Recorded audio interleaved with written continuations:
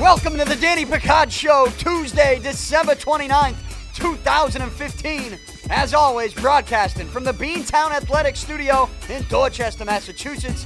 Beantown Athletics, the only union screen printer in Boston. Go to beantownathletics.com right now. That's beantownathletics.com, or give them a call at 617-282-4181. That's 617-282-4181. Beantown Athletics is also home of the very best skate shopping in New England. So grab your skates, swing by the shop on Granite Ave in Dorchester. Plenty of parking out back, and make sure you tell them I sent you. Once again, the website is beantownathletics.com. So week 16 in the NFL officially in the books. Last night on Monday Night Football, the Denver Broncos defeated the Cincinnati Bengals 20-17 in overtime. I'm going to break down this game, take a look at the playoff picture in the NFL now that Week 16 is completely over, as we look forward to a huge Week 17 with some major playoff implications. I'll take a look at that. I'll also talk about some of the other stories in the NFL today, the Peyton Manning HGH story. Al Jazeera is firing back. We got a Johnny Manziel story, believe it or not, and we probably shouldn't, but we have one. I'll mention that. College football playoff lines are out.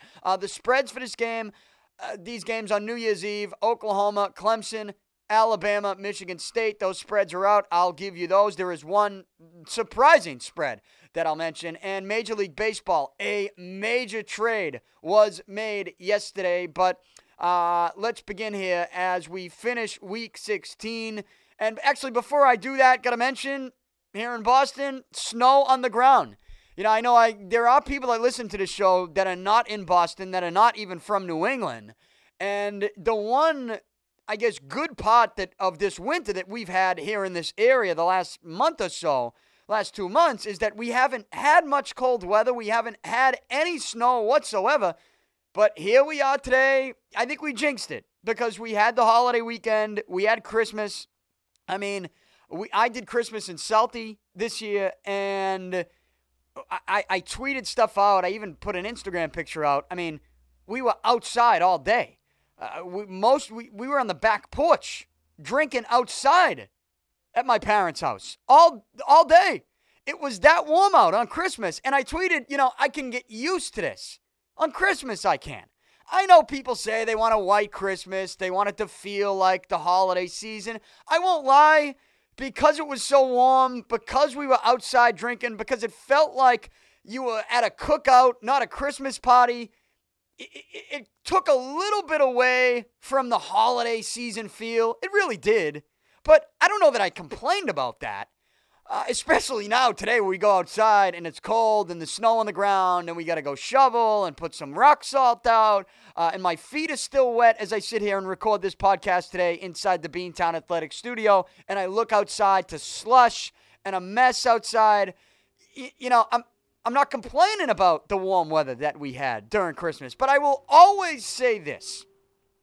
There's a reason why when we get to springtime here in New England, when we get baseball, there's a reason why that feels so good. And I think it's because you get some of this nasty weather. We get some of this cold weather in the winter. Some years it's worse than others. Like last year, for instance. I mean, we had a decently warm November, December, even, I think, some of January last year. And what was it? Mid-January, end of January, through February, it was like we got clobbered. We got crushed over the head with snowstorm after snowstorm. And I'll never forget it, really, because we were building this studio, and we were just launching this rebranded podcast. Now, this isn't a new podcast. I've been doing this podcast every day since my senior year in college, 2006, 2007. But, we have this brand new studio here inside of Beantown Athletics here in Dorchester, which I gave you the read at the beginning of the show. But, we built this from scratch, took a wall down, put a new wall, made the room a little bigger, state-of-the-art equipment, customized desk, customized look, customized feel to it, windows right on Granite Ave in Dorchester. which is a huge street right off the highway. And when we launched the show, literally the first week, I had to stay at one of my buddies' places here in Dorchester because I couldn't get back to Southie. The storm was that bad, and we kept getting hit over the head with a new storm like every third or fourth day, and it was just chaos. And it turned out to be one of the craziest winters because of that we've ever had. So I'll always put the beginning of this rebranded podcast in this studio. I'll always combine those memories with last year's snowstorm. But, you know, I hope that we don't get snow as bad as we did last year. But even if we do, I always say this. I think we need some nasty weather in the winter to make us appreciate the springtime and the summertime a little bit more here in New England. I do. That's the way I feel. I think there's a reason why I love summertime, why we love, you know, that first sort of warm day in April where it's not really warm enough to be outside in shorts and to be getting your car washed and be outside with music blasting, you know, putting the Armorall on your leather seats. Like, it's not that warm, okay? Put some pants on, put a sweatshirt on. You know, you can wash your car in a month. It's not that warm. But still, we do it. People do it. And they do it because you just spent the last couple months shoveling or staying inside, shivering, you know, making sure the heat bill isn't going too high, so it's still pretty cold. You need some of the colder, nasty winter weather, I think, to appreciate some of the great weather we get in the spring and the summertime here in New England. So, while I don't really like the snow, I don't like the shovel, I don't like being cold, I think we need it. I do. I think it brings us down to earth. And, of course, today I do this podcast as I look out the windows with some snow and some slush and some nasty stuff on the ground. It is certainly not as warm as it was over the weekend for Christmas, and I think we sort of jinxed ourselves with that. So, moving on from the weather last night, with the heat blasting inside and the cold coming into the New England area, we were paying attention to Monday Night Football because playoff implications. Denver, Cincinnati, they're both in the AFC. If the playoffs began today with Denver's win last night in overtime, here's how the AFC looks. The Patriots are still the 1 seed because they're 12-3. They have the most wins in the conference. The Broncos, with this win, they bounce up back into that number 2 seed, into that first-round bye spot with an 11-4 record, meaning the Bengals are back down in number 3 at 11-4. The Texans are at number 4, the number 4 seed, and they're going to stay there at 8-7 because it's going to take way too much for Indianapolis. I mean, Indy's still alive. They're still alive mathematically, but realistically, they're not really alive. Houston, you look at what they have upcoming on Sunday. They're playing against Jacksonville at 1. You know, Houston they control their own destiny, really. But even if they don't win that game, I still just think too much needs to happen for Indianapolis to get in. And that's the only way they can get in is win the division. So I think Houston is going to remain in that 4 seed. Kansas City, you look at them, they have clinched a playoff spot. They can actually clinch their division with a win over Oakland on Sunday at 4:25 and a Denver loss to San Diego. I don't think Denver's going to lose to San Diego because Denver needs to play all their guys. They do. Because Denver, forget about clinching the division. They control their own destiny, not just for the division. They win the division. But also they control their own destiny with the first-round bye. If they win, beat San Diego, they get a first-round bye. And actually, they still have a shot to clinch the 1 seed with a win over San Diego and a Patriots loss in Miami. The Patriots can clinch the number 1 seed with a win. The Patriots are not, or with a Denver loss. But I think Denver's going to beat San Diego. Still, I think the Patriots are going to beat the Dolphins in Miami. There's no reason to think why the Patriots wouldn't do that. So I do think the Patriots will remain the 1 seed. I think Denver will remain the 2 seed, Cincinnati will remain the 3 seed, and Houston will remain the 4 seed. And those are your top 4 seeds as they stand right now with the Broncos win over the Bengals last night. The 5 seed is Kansas City. I think they'll stay there. And the Jets, they are the 6 seed. And because they beat the Patriots and because Pittsburgh lost to Baltimore on Sunday, which is still just a crazy loss to me given what was at stake for Pittsburgh and given the opportunity they had combined with how good they were playing and how dominant they looked, especially offensively, to go along with the top 10 defense. I'm still shocked at that loss to the Ravens, but because of that and because the Jets beat the Patriots, the Jets control their own destiny for a playoff spot with a win. They also could get in with the Pittsburgh loss. I look at Pittsburgh. They play at 1. That is the same time that the Jets play. The Jets are in Buffalo. Pittsburgh, they are in Cleveland. I said Pittsburgh should beat Baltimore. They didn't do it, so I don't know that we could necessarily call this a guaranteed win for the Steelers because of what happened last week. But a Pittsburgh win and a Jets loss to Buffalo, the Steelers will get in. But as I mentioned, the Jets really control their own destiny. So those are the 6 playoff teams in the AFC if the playoffs began today. The Patriots 1, the Broncos 2, the Bengals 3, the Texans 4, the Chiefs 5, and the Jets 6, which means that the Patriots, Broncos would get the first round bye. The Jets, they would go to Cincinnati to play the Bengals. The Chiefs, they would go to Houston to play the Texans. And, we'll take a deeper look into Week 17 tomorrow. Tomorrow is my last show of the week, my last podcast of the week. I will give you my entire Week 17 NFL preview, and I'll give you my final week of picks, 5 games with the spread. Of course, picks for Week 16 ended last night because I told you I took the Denver Broncos at -3.5 when I made my picks last week.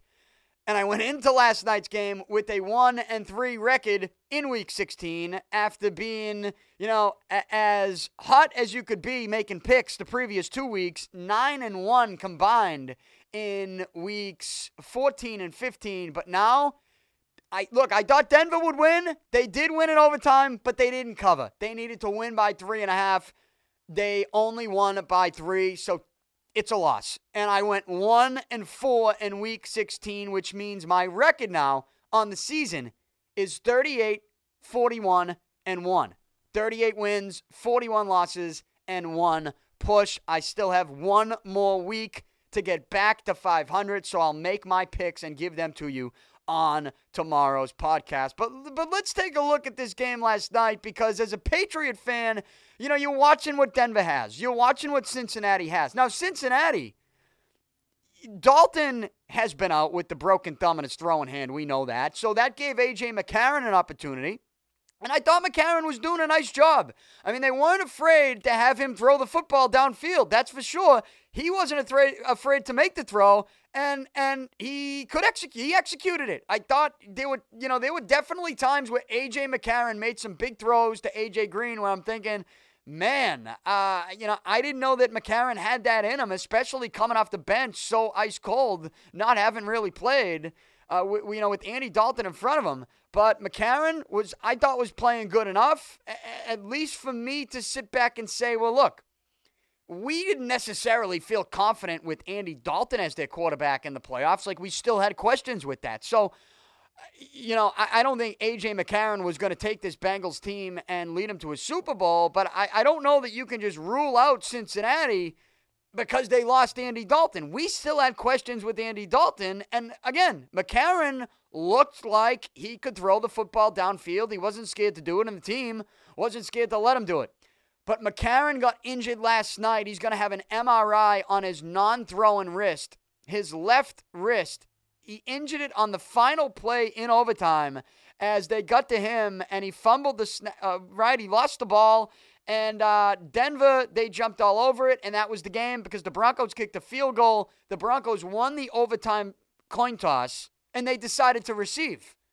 What a crazy idea, huh? Deciding to receive the overtime coin toss. I got into that yesterday. You can go back and listen to yesterday's podcast if you want my thoughts on that. But, Denver wins the coin toss in overtime. They decide to receive. They get the ball. They drive it downfield.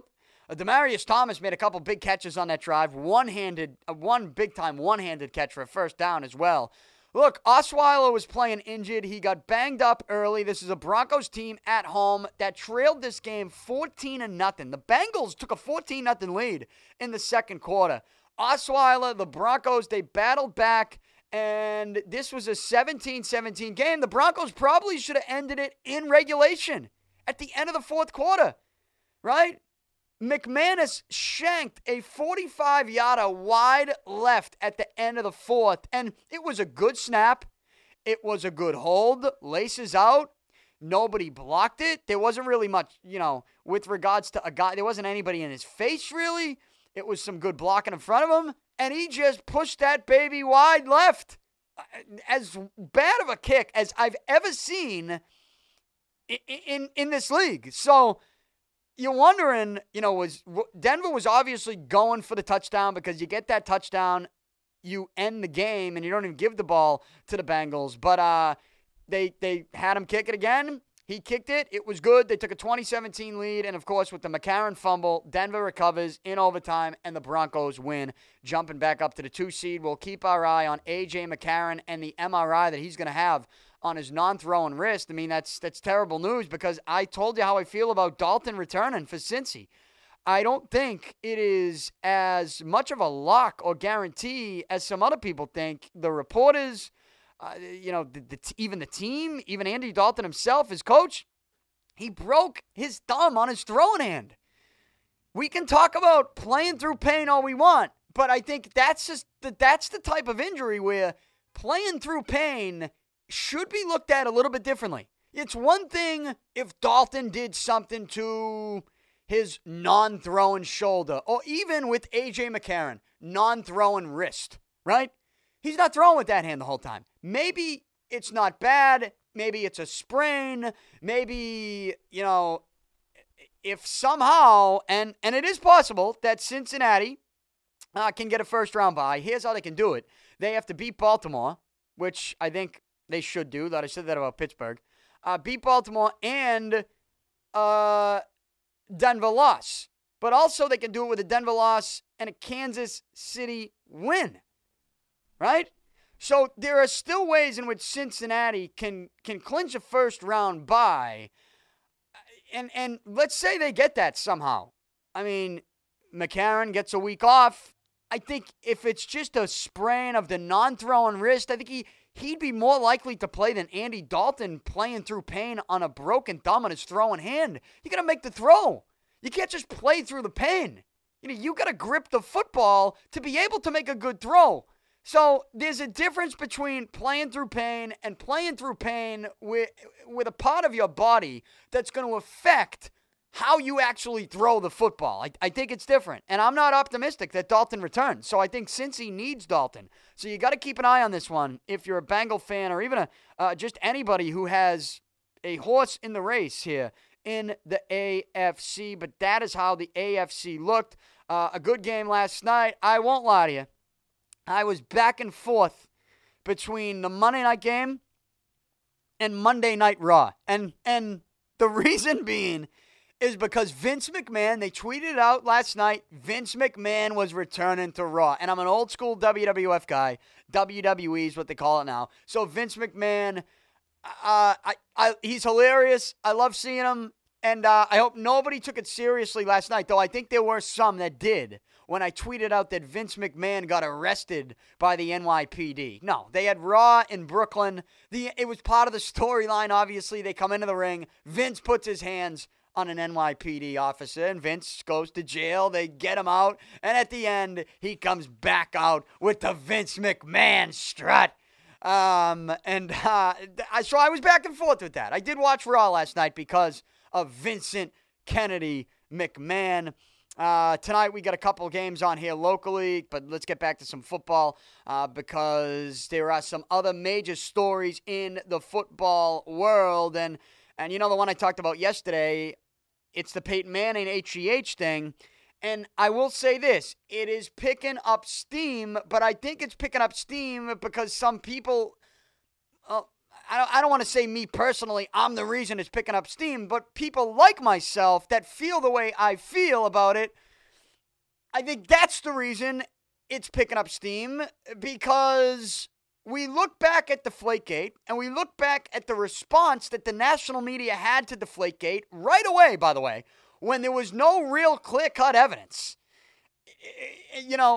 Or at least there was nothing that made you look at someone and say, he's guilty, that he's guilty, he's guilty. There just wasn't enough to say that, yet everybody said that about Tom Brady. I went off on this on yesterday's podcast. I even gave you the audio of Peyton Manning's denial when he did the one-on-one interview. Then I gave you the audio of the ESPN NFL Countdown crew when they reacted to the Peyton Manning denial right away, which was just a laughable reaction based on how you look at all the reaction to the Tom Brady press conference. So I played Mark Brunell's audio for you yesterday too, just to try to compare the reactions from the national media, from former players, from current analysts who just crushed Tom Brady with little to no evidence and refused to do the same with Peyton Manning with little to no evidence. And the one point that I had yesterday was, if you just take the two situations and line them up against the wall, deflating footballs illegally somehow in the bathroom, taking them down a couple PSIs,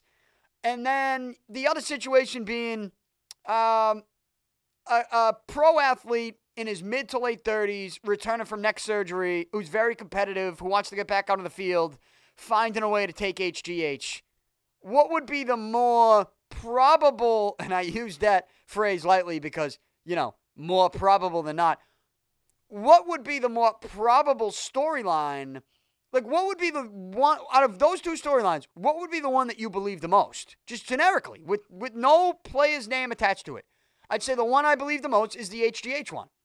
So it's laughable to me that there is such a drastic difference in the national media's response to how they felt about Tom Brady and Deflategate before they had any real evidence, and they crushed him, and they did not care about his family at all when they did that, and they did not care about his legacy, and how they are treating the Peyton Manning stuff and reacting to him and defending him and believing everything that comes out of his mouth, believing his denial. They didn't believe Brady's, but they believe Peyton's right away. They are really trying to come out and say, care that they really do care about Peyton Manning's family, almost as if Tom Brady didn't have a family. Tom Brady has a family. The man has a family. You should care about it just as much, and the legacies. People care about Peyton Manning's legacy and protecting that more than they do about Tom Brady's. Me personally, Peyton Manning wants to take HGH, take HGH. I said it yesterday. Go back, listen to yesterday's podcast. Because I just accept the fact that a lot of pro athletes do things, especially when you're as competitive as that, to get back on the field and really to just get that competitive edge. And where the story comes out now, you're hearing, I think there's a little bit more pushback from people like myself who are wondering why the responses from the national media are so drastically different. And, someone who I completely agree with, we're on the same page, and we've really been on the same page with this stuff the whole way through, going back to Deflategate, is El Prez from Barstool Sports. He keeps tweeting out about it, and I agree with everything he says. We share the same thoughts on this Peyton Manning stuff. We don't give a shit that Peyton Manning would be taking HGH. I'm not going to sit here and crucify him and call him a cheater, this, that, the other thing. But what fires us up is we had to sit there now for the last 10, 11 months, the last year, and even before the Wells Report came out, and not to say that the Wells Report had real evidence, because, in fact, the NFL and the NFL's lawyers in the courtroom with Judge Richard Berman, when they were asked, do you have any direct evidence that implicates Tom Brady either knew about this or had something to do with the deflation of footballs? And the NFL even admitted, their lawyer admitted, no, we don't have such direct evidence. So you can't even say they have evidence with the Wells Report. But forget about the Wells Report. Go back to before the Wells Report, right? 4 days after the AFC Championship, when Brady gives a press conference, anybody and their mother could have gone, get a media pass, and ask him stupid questions. Like the news people that show up, and they're like, well, Tom, what do you have to say to the fans? Like, that's your question? What do you have to say to the fans? So basically, you're coming out at the press conference calling him a cheater when you have no evidence of it. And the national media crushed him. Mark Brunell was crying on TV with two perfectly pumped PSI footballs tucked underneath his arms, and I'm convinced he sleeps with them at night. It just was insane, the difference in the reaction to the Tom Brady stuff to the reaction now to Peyton Manning, HGH, and for people like El Prez and myself, I feel like we're on the same page when we say, look, ultimately this isn't about Peyton, did he take HGH, did he not take HGH, okay? What it's about is everybody set the precedent. The national media, the NFL, you set the tone for something like this. In fact, the NFL came out and said they treat the PSI in a football like PEDs. So if you have a story, and I will say from a credible news organization, I mean, go check out some of the stuff they've done. Then this isn't a tabloid. They're not out making shit up. And as I'm about to get to, it's pretty clear that Al Jazeera America is, they're pretty proud of their reporting. And they're going to do everything they can, it looks like, to back that up. And I think that's a bad thing for Peyton Manning's camp if they want to keep fighting this. I really do. It looks like this could get bad for Peyton if they want to keep fighting. But I'll get to that in just a second. But, I mean, we don't care that Peyton Manning, if he took HGH or he didn't, what we care about is the precedent that was set by the NFL and by the national media, and the reaction that they had, and the carelessness that they had, and I don't even want people to come out and say, I think Peyton did it. I'm not even asking for people to come out and say that I believe the story, I believe this, I believe that.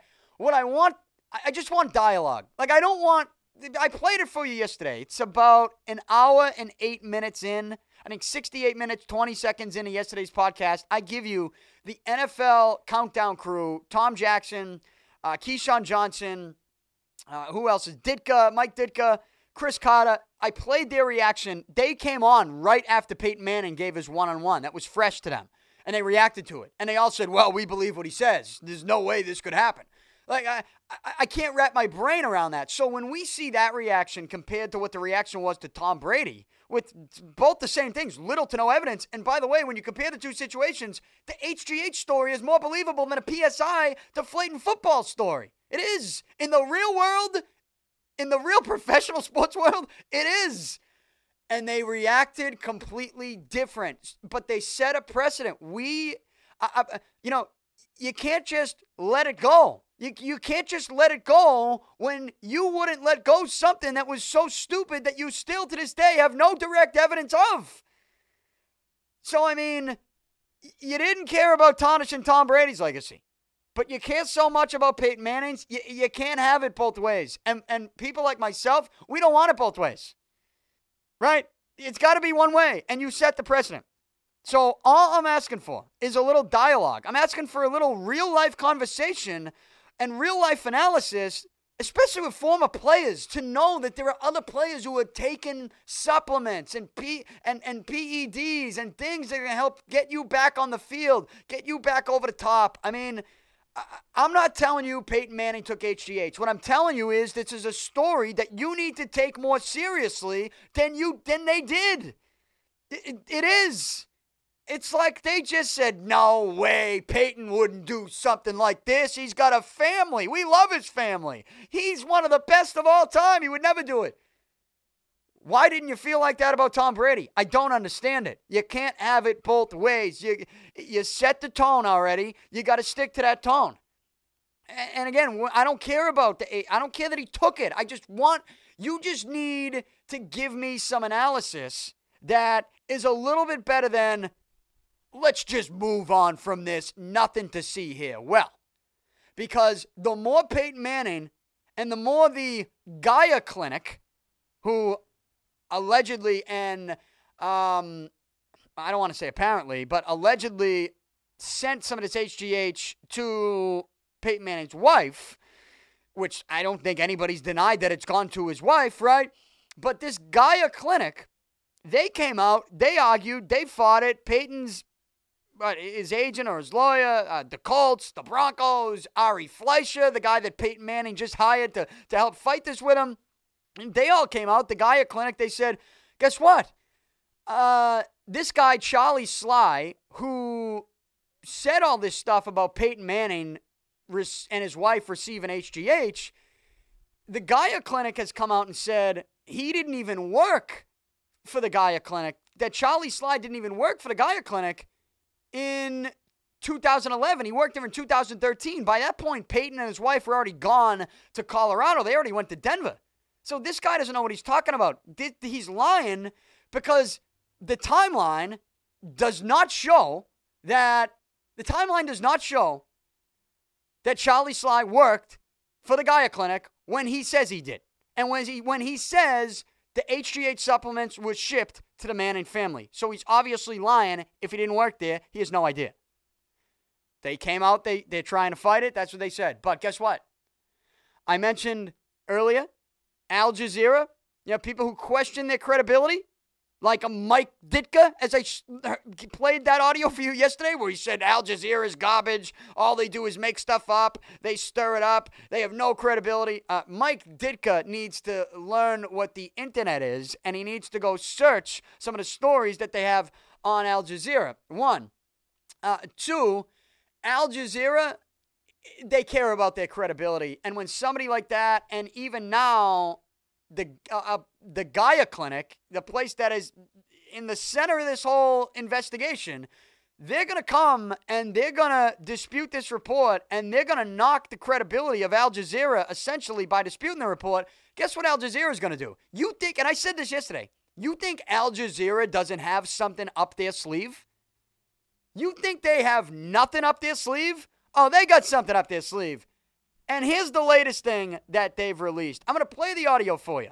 But basically, they have a video to go with audio that confirms the Gaia Clinic, in their latest statement, is lying about when Charlie Sly worked there. I told you, the Gaia Clinic is saying that Charlie Sly worked there in 2013, not 2011. So he can't be telling the truth if he didn't work there in 2011, that's when they said the Mannings received the HGH. That's when Peyton Manning was out for his entire season after neck surgeries. Right? Guess what? Al Jazeera did. They have video, they have audio of a phone call with them calling the Gaia Clinic. This was when they, I assume, were originally doing their reporting. They have video and audio of that, of Gaia Clinic confirming that Charlie Sly did actually work there in 2011. And I don't think anybody at the Gaia Clinic thought that would be recorded, but Al Jazeera had it in their back pocket. They said, oh, you want to fire back at us? You want to question our reporting? Everybody wants to say that we have no credibility? How's this for you? The guy who has more credibility now? At this point, and we are only in the very early stages of this, who has more credibility right now? The Gaia Clinic? Okay? Or Al Jazeera? Because right now it looks like not only is he caught in a lie, because Charlie Sly was saying stuff on messages that were recorded that shouldn't have been recorded, right? And once he found out they were recorded being released, he said, oh, and none of the stuff I said was true. Well, you should have thought about that when you were saying it, when you didn't know stuff was being recorded. Then you got the Gaia Clinic coming out and saying that he worked there in 2013, so this can't be true. And it turns out they're lying. And Al Jazeera has released the video and the audio to prove that the Gaia Clinic is lying, giving Al Jazeera ultimately here more credibility than anybody that wants to talk about this story. Here's the video. Here's the audio. They released it yesterday, last night. I'll let you listen, and then I'll respond to it. And more than 27 hours of recorded conversations, Sly gradually opened up about his contacts with athletes. Statements he now denies. His most controversial allegation is that when he did part of his pharmacy training at an anti-aging clinic in Indianapolis, human growth hormone was shipped to Peyton Manning's wife. And all the time we would be sending Ashley Manning drugs, like growth hormone, all the time, everywhere. Florida. It would never be under Peyton's name. It would always be under her name. Since then, the clinic has claimed Sly was only there in 2013, after the Mannings moved away to Colorado, not 2011, as Al Jazeera originally reported. Now Al Jazeera is releasing the phone call we made almost a month ago to confirm the dates of Sly's rotation. Thank you for calling the Geyer Institute of Molecular Medicine. This is Heather. Can I help you? Oh, hello, Heather. I wonder if you can. Yes, I need to do an employment verification on a gentleman called Charles Sly. Yes. He's a pharmacist, and I believe he did a rotation with you. Is that right? Do you know him? Yes. Could you possibly give me the precise dates? I can. It'll be just a minute. Thank you. Remain on the line. A representative will assist you momentarily. The start date we have, where we signed for him, was 10/17/11. Sorry, 10/17/11. Okay. And do you know how long he stayed with you? I think he's with us for a couple months, like 3 months maybe. Great. All right, that's great. It sounds like you know him then. Yes, I knew him when he was here. That was a month ago. Now Dr. Dale Geyer, who never responded to Al Jazeera's request for comment, says Charlie Sly has fabricated his whole story. Sly says everything he said when he didn't know he was being recorded was untrue. Peyton Manning has issued his own angry denial, saying he's never used performance-enhancing drugs. However, the allegation in the program, the growth hormone was shipped from the Geyer Clinic to Ashley Manning, has not been denied by either Peyton Manning or the clinic. All right, so there you go. It is pretty clear here that Al Jazeera, as I said, is going to fight back to defend their reporting. And no better example than this. And I said it yesterday. They definitely, for the people that are going to knock them, they knew this was going to come at them. And I guarantee you they have recorded things and they have documented things that the Geyer Clinic doesn't know about, that Charlie Sly doesn't know about, that Peyton Manning doesn't know about, that Ari fucking Fleischer doesn't know about. Al Jazeera didn't just go into this fight.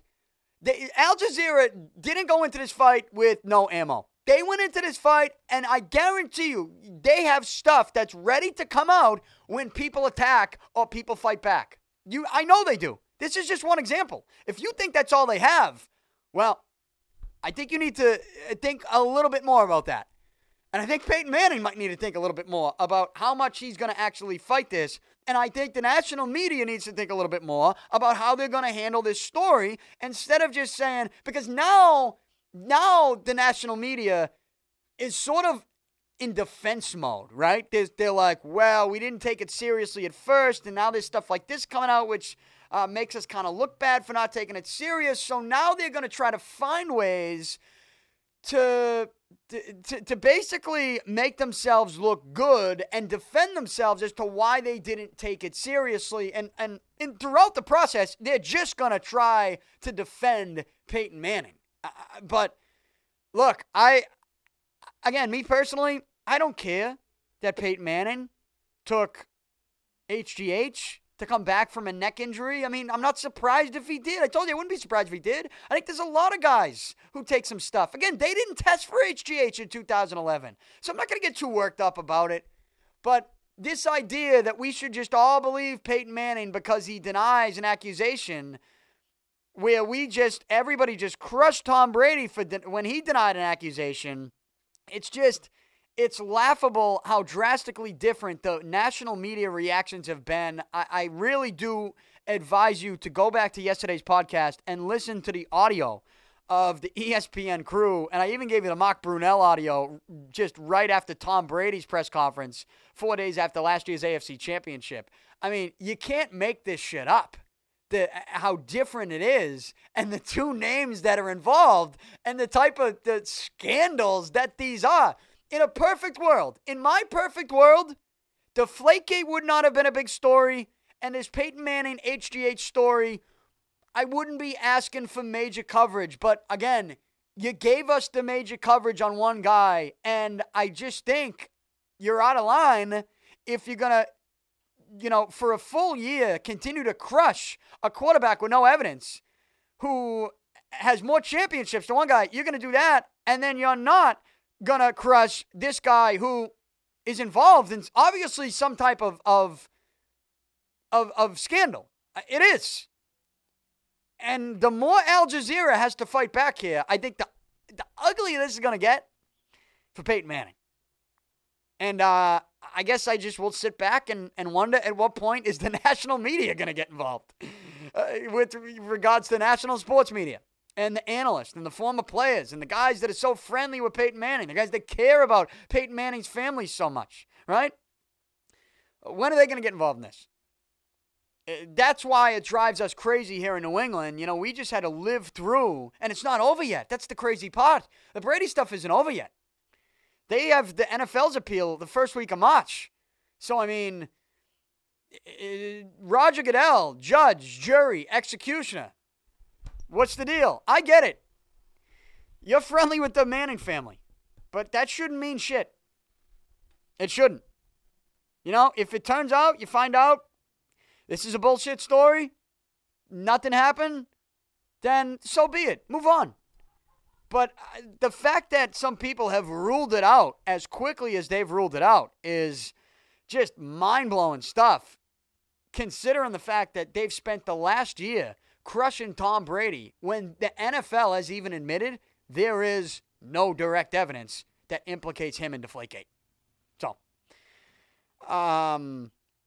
it's nuts, but that's where we stand. Al Jazeera is fighting back, and I don't think you've seen the end of them fighting back to defend their credibility. I think they have more up their sleeve. I think this is just the beginning of it. So we'll sit back, see when the national sports media wants to get involved. Now, the other NFL story is, I mentioned the Johnny Manziel meeting that he's going to have with Cleveland Browns coach Mike Pettin.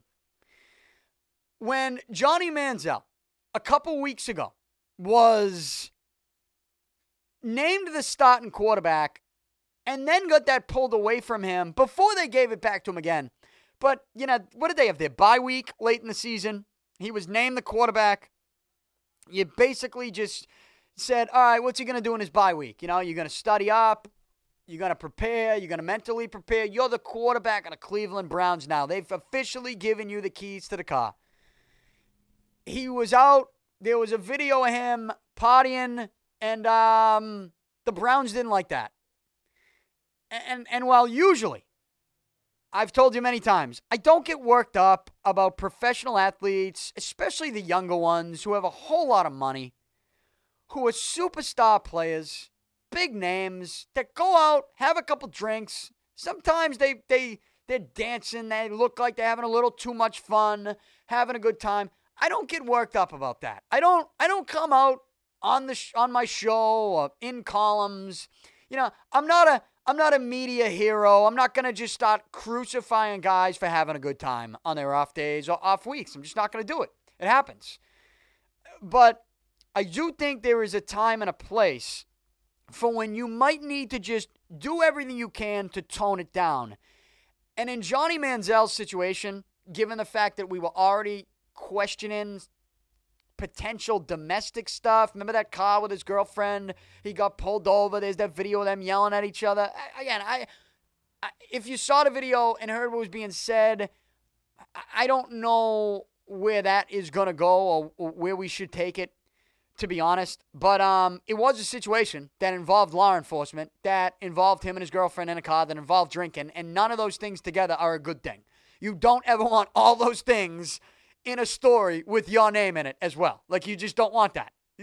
All the things that you don't want in a story, though, all of those things combined never ends good. So, if you're Johnny Manziel, even with that, especially with that, you're given the keys to the car. You had the bye week. Just take a weekend off. Don't go partying. Lay low. Stay home. Watch a movie. You want to do something? Have a couple friends over. Have a couple drinks. All right, you can pay a bodyguard, stand out front, make sure everybody puts their cell phones in a plastic bag or in a bucket, and nobody can use them, and that's that. Play a couple drinking games, whatever you're going to do. But there's ways to do it and have stuff not get out, and I think Johnny Manziel just picked a bad spot. And for the Browns to be upset with that after they named him the quarterback and they had a bye week and there's video of him partying, yeah, I can understand Cleveland being upset with that, especially Mike Pettin didn't actually want to make him the quarterback anyways. But I think that was an organizational decision. I think it was the right one, but I don't think it came from Mike Pettin just based on what we had seen. I mean, Johnny Manziel won a game early in the season, and then they put McCown back in. And I'm going, why would you do that? They both have the same amount of wins. They both have one win. Manziel has potential to beat you up future quarterback. McCown does not. So why are you going back to McCown? You get no shot of making the playoffs. It just didn't make sense to me. But so it was clear that Pettin didn't even want to name Manziel the starter, but I think the front office came down and said, no. You make Manziel the starter. You got the bye week. And what does he do? He goes out and is on video partying. And I think given the situation, given the time and the place, Cleveland had a right to be upset. They bench him, but a couple weeks later, they make him the starter once again, and he's been the starter now for a couple weeks. And look, the Browns are down and out of it. They only have 3 wins. They're 3-12. They will play Pittsburgh Sunday at 1 o'clock. And yesterday, a video surfaced of Johnny Manziel drinking, singing, dancing. It was a 10-second video. And I'm on Twitter, and all I keep reading is a phrase to go along with it where they're calling it a party video. They're calling this a party video. I recommend that you go search this video from Johnny Manziel that we saw yesterday. What was it, a Vine? Whatever it was 10 seconds. And reportedly now, because this video got out, Cleveland Browns coach Mike Pettin is scheduled to meet with Johnny Manziel about this quote-unquote party video. Now, when you hear that, you say, what is the kid doing? Just for a couple weeks, can't you just lay low? You want to go party in the offseason. Go ahead. What are you doing to yourself? You got talent, but you're not going to give yourself a chance to prove it if you keep coming out with videos of you partying once they hand you the keys to the car. Especially where the coach doesn't really want to do that anyways. So, at first you hear about this video, you go, what are you doing? But you have to Google the video. You got to watch the video. You can't just read NBC Sports tweet, whoa, Manziel's going to be in trouble for a party video. Party video? That's what we're calling this thing? Are we serious? A party video. Watch the video. It's a 10-second selfie from Manziel. Selfie, video, Vine, whatever you want to call it. He's got the phone in one hand, showing himself. He's wearing an ugly Christmas sweater. Okay? I actually think it's one of the ugly Christmas sweaters from Barstool Sports, to be honest. He's wearing that sweater, and he's got a drink in his other hand, and he's singing to a song by Future. It's a rap song. And then he also flashes the camera to one of his buddies who, what do they drink? Someone said they're drinking Four Loko, which is a crazy drink. Anyways. But they're drinking these, whatever they're drinking. They're alcoholic beverages. Ooh, alcoholic beverages. At a Christmas party. But it's not even a party. I mean, I see this video. He's got a Christmas sweater on. His buddy is in it. They're drinking. They're playing a Future song. But you see the video end, and it sort of pans off them. They look like they're the only 2 people in the house. There's a pool table next to him. He gives the dab at the end of it. You know, the Cam Newton sort of made this. And here's what I don't like about the dab. Is now every NFL player is doing it. And I don't know the first NFL player to do it, but I can tell you that Cam Newton's been doing it for a while. After first down celebrations. You know, he gives the dab, then he gives the 2-handed point. I consider it the Cam Newton celebration. Now everybody's using it. I don't like that. See, here's where I think you can use it. If you're playing against them, you have a big score or a big play, and you're winning the ball game, or you're about to win the ball game, right? You better be damn sure you're winning that game if you're going to steal someone's celebration. But if you're going to steal someone's celebration, you better steal it when you're playing against them and almost winning or have a chance to win. Actually, you better know deep down inside you're going to win. You better win when you're stealing the celebration. That's the NFL player that I'd be. If I was like this big superstar quarterback, I would make sure I knew a player on the other team, if he had a celebration, I'd be ready for it, but it needs to be at the right time. Time and a place for it, but it would be against them. And it would be only if it's a big enough play that would sort of, I guess, either seal the deal on a win or let it be known that you take a lead and you got a very good chance to win. And I don't like how players in the league now are all doing it. So Manziel's doing it in his video at a Christmas party, but it's not even a party. There's only 2 kids there. Yeah, they're drinking, but I mean, come on. There's a pool table there. The house looks empty. He gives the dab. It's 10 seconds. Are we really calling this a party video? And does this really need a coach to play a meeting, one-on-one meeting? My answer to this is no. I think we need to relax. This is a kid who took a Vine, singing a rap song he likes, doing a dance move he enjoys, drinking a beverage he thinks tastes pretty good, gets him feeling good, in a setting that I do not consider a party setting. Pool table, a friend, a rap song, a Christmas sweater. It just didn't have a party feel to it. So I don't know why some of these fucking nerds come out on Twitter and are calling it a party video. You call that a party video? I hope you never see some of the videos on my fucking phone. I tell you that, if you're calling that a party video. Holy shit. What is going on? It's not a party video. Unless there's some of the video that I'm not seeing. That is not a party video and this should not be an issue. This should be an as you were moment. Let's move on. It's not going to happen. But it should be. It should happen. We'll move on from it because it's so stupid. It's going to be 2016, and I got news for you. As we move on and technology gets better, and the more that we get these video applications, more and more young players are going to be doing stuff on their phones and taking videos. I sometimes think we judge this stuff a little bit too crazy. We need to relax here, people. Calling that a party video. Again, unless there's some video I didn't see yet.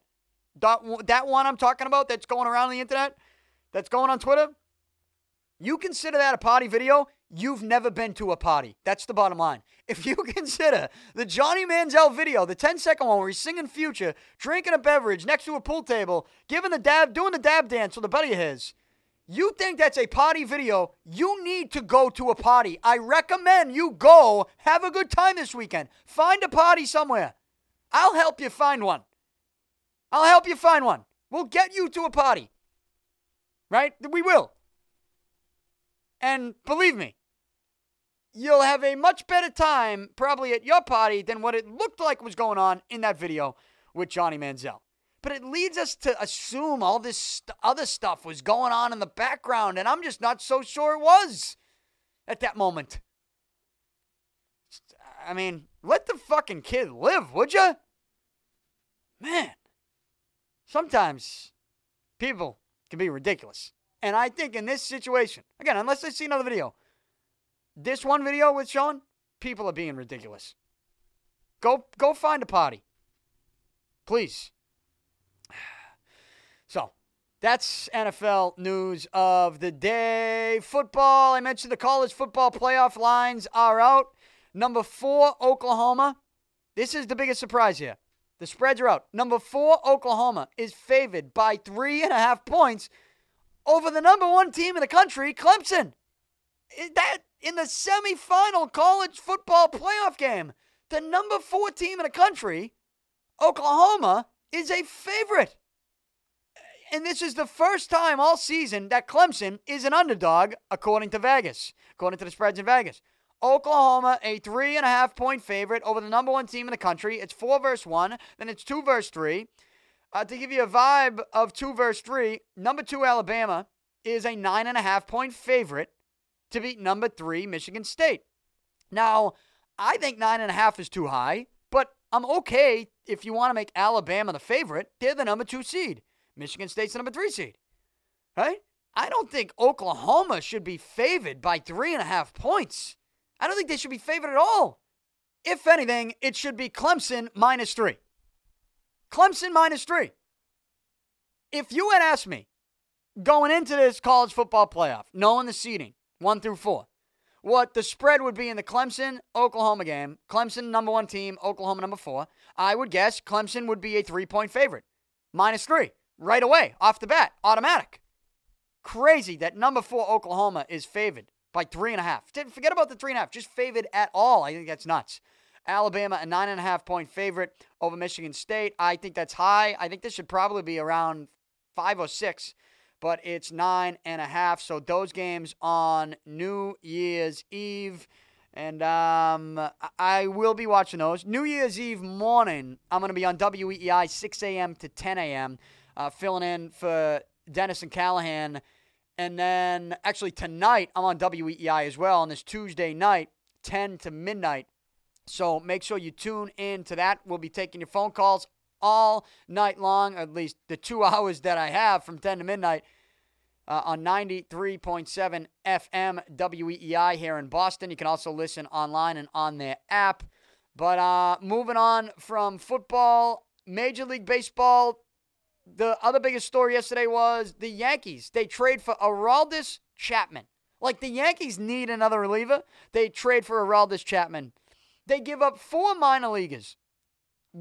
Now, from what I see, and I don't know everything about the Yankees farm system. I do know that Luis Severino, their starting pitcher that got called up at the end of the season, he was someone that teams had on their list, the teams are asking for, right? The Yankees could have made that trade, I believe, to possibly get David Price. They wouldn't give him up.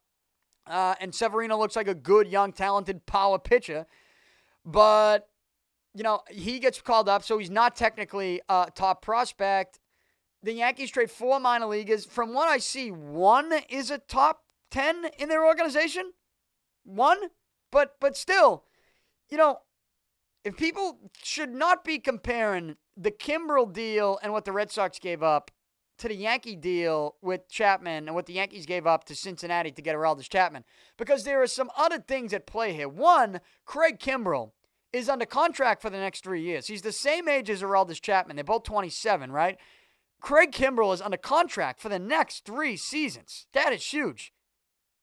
Aroldis Chapman is only under contract for 1 season. He's a free agent after 2016. So the Yankees potentially could be trading 4 minor leaguers to get a guy in their bullpen for only 1 year. Now, if anybody's got the money to pay him and bring him back, certainly it's New York. But still, that is a factor as to why, you're not going to give up the same package to get Chapman that you gave up to get Kimbrel. The other issue here that is sort of lingering, and it's the cloud hanging over Chapman's head, is that Aroldis Chapman faces potential suspension because he is still under investigation for domestic assault, right? Now, I don't know what's going to happen with this. I'm not going to sit here and assume what's going to happen to it because I don't have all the evidence and I don't think we have all the facts. So we'll let that play out. But it is certainly something to keep an eye out for because he could face, again, a potential suspension. So, you factor in those things, there's no way you can compare the package the Red Sox gave up for Kimbrel and the package the Yankees gave up for Aroldis Chapman. But if you just want to look at 2016 and you want to look at maybe from July to September or through October, you want to compare what the Yankees bullpen has to what the Red Sox bullpen has. You know how much I love Kimbrel. I'll take Kimbrel over Chapman, especially given those circumstances that I just mentioned, the contract and the issues that Chapman is facing. I'll take Kimbrel any day of the week, even with skill. Kimbrel, I think, is, if he's not the best, he's the second best closer in baseball. But with that being said, the Yankees bullpen was the best bullpen before Chapman got there. You add Chapman to the mix of Andrew Miller and Dellin Betances, it was a 7-inning game before they got Chapman. Now what is it? A 6-inning game? So, it's a huge move for the Yankees, and I think it's one that they will ultimately benefit from because, this is if they keep Miller. There were rumors that they were shopping Miller. I don't know if they're still going to do that. I don't know if they shop Miller to get a starting pitcher. That's what the Red Sox did. They shot Miller to Baltimore to get Eduardo Rodriguez. Turned out to land the Red Sox a pretty damn good young starting pitcher in Eddie Rodriguez. I don't know if the Yankees are looking to do something similar. Andrew Miller is under a big contract that the Yankees just gave him. They really could. I think they should keep him. I mean, they got the money to keep him. I think they should keep him. But if they think they can go out and package some type of deal that lands him a starting pitcher, then so be it. But right now, I don't want to compare the Yankee bullpen really to anyone else because I thought it was the best before Chapman. Clearly, Chapman makes it even better. That's scary. You got to face Betances. What would it be? Betances, Miller, Chapman, Miller, Betances, Chapman. Chapman be the closer? I mean, maybe at some point you see Miller still a closer with Chapman in the 8th, Betances in the 7th. It's downright scary when you think what the Yankees will have if they have a lead late in a game. I mean, look, the Red Sox have something pretty good right now too, but I rely on Betances and Miller more than I, at this point, rely on Koji Uehara, who still has to prove to me that he can return and pitch at a dominant level. I'm not sold that he can do that right now, but we'll have to wait and see. But to compare the two bullpens or to compare the Yankee bullpen to anyone in the league, I can't do that. I love the Yankee bullpen when they didn't have Chapman. Now that they add him, it's downright scary. So a great move for the Yankees. Cincinnati, we'll have to see what they do with all these prospects and all these pieces that they've acquired. So we'll keep an eye on the Major League Baseball offseason. Anything happens here, and it still can happen in the next month or so, I will react to it. Little update for you. I'm trying to set the schedule for 2016. Now, again, I'm only here till Wednesday of this week, tomorrow of this week, and then after that, Thursday, I'm on WEEI, New Year's Eve morning. I won't return to this podcast till next Monday, but to begin the new year and to begin the first week of the new year, I have a huge guest coming on next week that I have finalized in the last 24 hours, and it is baseball related. So a huge guest to begin 2016. We'll begin it on the right foot. But tomorrow I will give you my picks, 5 games with the spread in the NFL. The final picks of the regular season. We'll get into the postseason when we get there, but to get back to 500 in the regular season, I'm going to need a big week, but we're going to do it tomorrow, and I'll give you my Week 17 preview in the NFL. So we'll do that and close out the week on this podcast tomorrow. In the meantime, make sure you subscribe to the Danny Picard Show on iTunes, also on Stitcher, TuneIn, really any app that you can get podcasts on. The Danny Picard Show is available. Just download the free podcast app and search the Danny Picard Show. You can also listen at DannyPicard.com. Also, follow me on Twitter, Facebook, all forms of social media. I am out. I'll talk to you tomorrow.